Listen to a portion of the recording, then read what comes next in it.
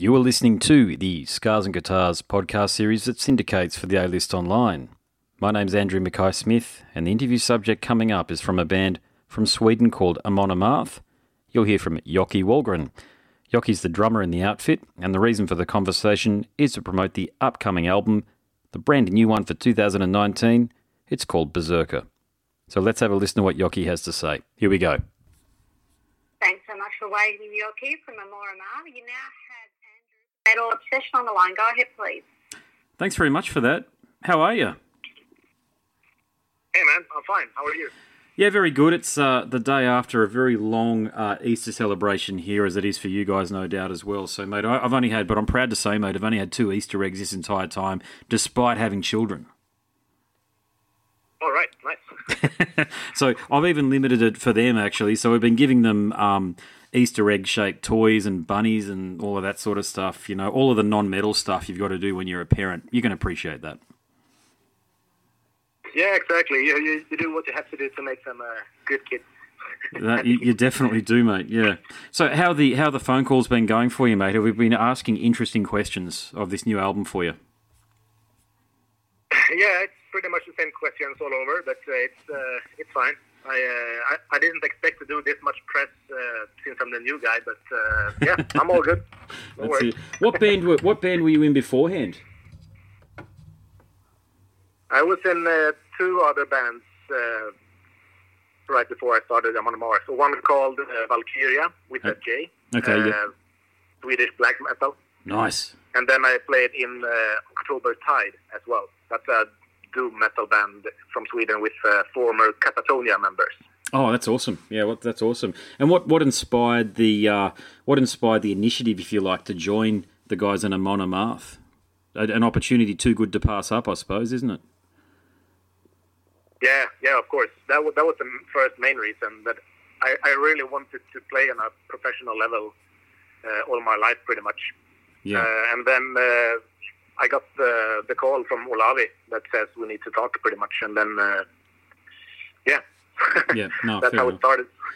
Yeah, no, that's cool. Yeah, look, it's I've had a listen to Janine sent across a couple of cuts, actually, so I've been listening to them in the background as I've been going about housework and stuff. I tend to find that's the best way for me to absorb music, mate. And mate, the first thing that I noticed about this one here is the production is outstanding. Okay, so I could hear everything, and that was over the iPhone speaker, so congratulations on that. I mean, it's a big deal, that one there, because, man, so many people listen to music over these very small, rather shitty devices. You know, the speakers on the devices aren't that crash hot, but when something is a really good production quality, it doesn't seem to affect it so much. So that's the first compliment I've got to offer you guys. So you must have spent months working on the production and the engineering side of it. We didn't spend too much time in the production. That was more of our producer, Jay Ruston. He did all the sounds and all the mixing and mastering. Yeah. Sorry, not mastering, but the mixing. And so he's the one we had to thank for this production of the album. It sounds awesome. I mean, you can even hear the bass. Yeah, exactly. That's my point. I'm a bass player, mate. So that was one of the points that I picked up, was that you can actually hear the bass guitar on it, mate. So did you have to stick around and make sure that was the case when the things were being mixed as well?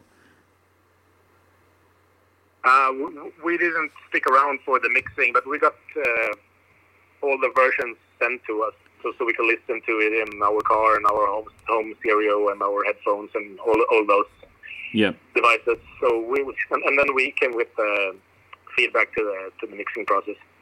Yeah, fair enough. So Jay Ruston, he's worked with, I think he did the most recent Anthrax album, if I'm not mistaken, but he's also done Stone Sour and, of course, Steel Panther and some older stuff like Uriah Heep. So what was he like to work with in the studio as a producer, as a fellow that you had to spend a lot of time with and the producer? Did he have a lot of sage words and wise advice to impart? He did, yeah. He had really good advice, both for recording drums and also recording guitars and vocals. Yeah, and also we did this. We didn't record it as you normally record a record nowadays, because usually you do like drums for 2 weeks and then that's done. And then you go to the guitars and the bass and then the vocals and then overdubs and whatever. But we did the drums for one song, and then we all played together in a room, so it's live recorded pretty much. Yep. And then we took the best takes from the drums, and then we put it together pretty much, and then we did the guitars, and then we did the next song. So yeah, right. Yep. Who does most of the writing in the band? Writing of the songs. I would say Olavi does 65%, and Johan does the rest. Okay, no worries. Have you been given an opportunity yourself? Because you're obviously very creative coming from the bands that you mentioned. Were you given an opportunity to add your flavour, if you like, to things? Yes, but most drumming-wise, since I really don't know how to play guitar. All right, okay, there you go. Yeah, there you go. Yeah, the drumming is fabulous. I've got to hand it to you there too. It's always been a very dominant characteristic of the band, but I really think, look, I can't say I'm an old fan, because when I say I'm an old fan, not an old fan, the first time I heard of you guys was actually on a Metal Blade compilation back in the year 2000. And I don't know whether you got that one. I can't remember the name of it, though, but it was a pretty good compilation. It had 6 Feet Under and a few other bands of that era that are obviously still around, but they were a bit more prominent back then. But you guys definitely stood out back then. And then, of course, there was this Viking thing and this great Scandinavian thing that comes along with you guys. And you guys played at Download last year as well, didn't you? Yes, back in 17, I think. Yeah. Yeah. How did you find the tour, the Download Festival, when you were here? They were great. It's really hard to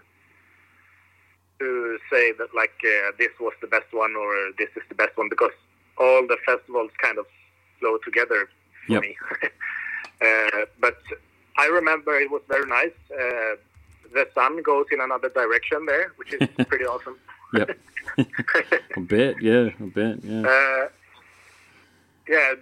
it was pretty funny, because we started to play, and I was like, the sun is about to set, and then it just went the other way.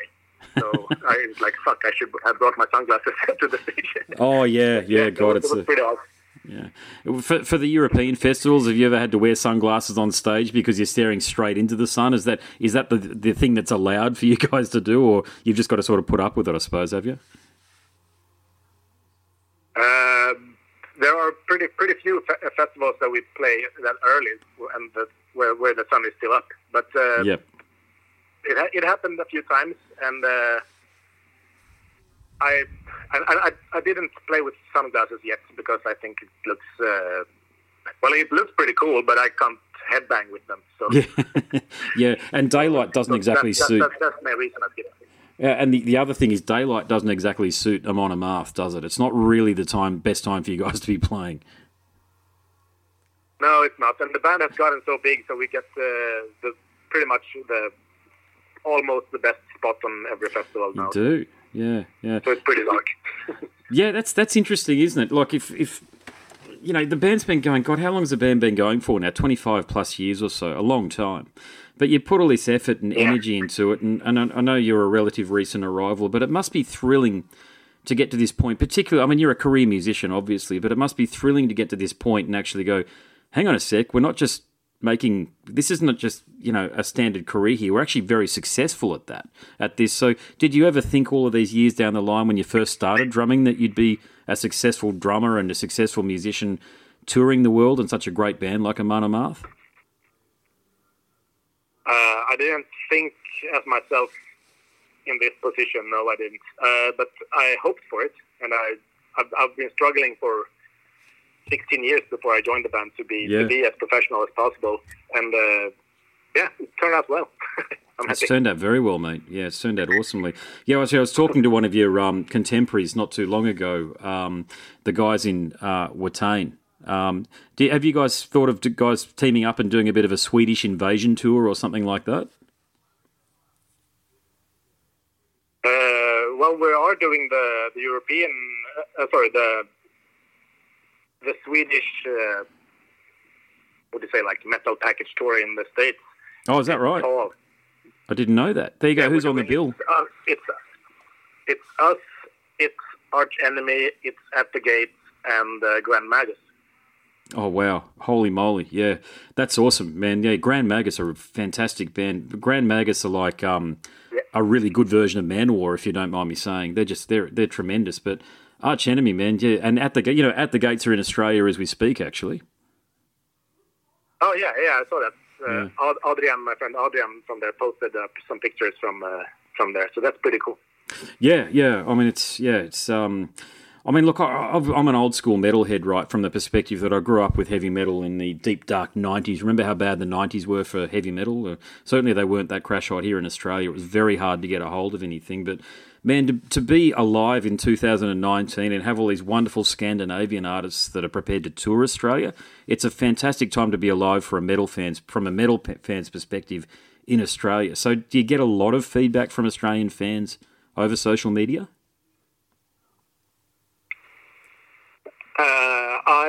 Well, me personally, I don't know because I don't really check where all the people are from. All right, yeah. But when we played in Australia, that was really good. It was really fun to be there, and first of all to see the cities and your country. Yep. And then also to meet the fans, and I love the way you guys speak. Your Australian accent is beautiful. Yeah, look, we were a curiosity up until I think the internet started. I think, and more like you probably met Australians in Sweden, no doubt, because we seem to be everywhere. But yeah, I get that a fair bit. I think I was talking to a couple of years back when I first started doing this interviewing thing in this indie journo pursuit. Some of the bands I spoke to, I was the first Australian that they'd ever spoken to. So they used to get me to they found my accent very interesting, put it that way, compared to the English and the American accent, you know. But let me ask you this: can you tell the difference between a South African, New Zealand, and an Australian accent? Wow, I never tried. But probably not. I know, not so much for our Swedish friends, but certainly for our friends in the United States, have a lot of trouble picking them apart, which we find really funny because we think we don't sound anything like Kiwis or South Africans. And I'm sure they think the same of us too. Mm. You know?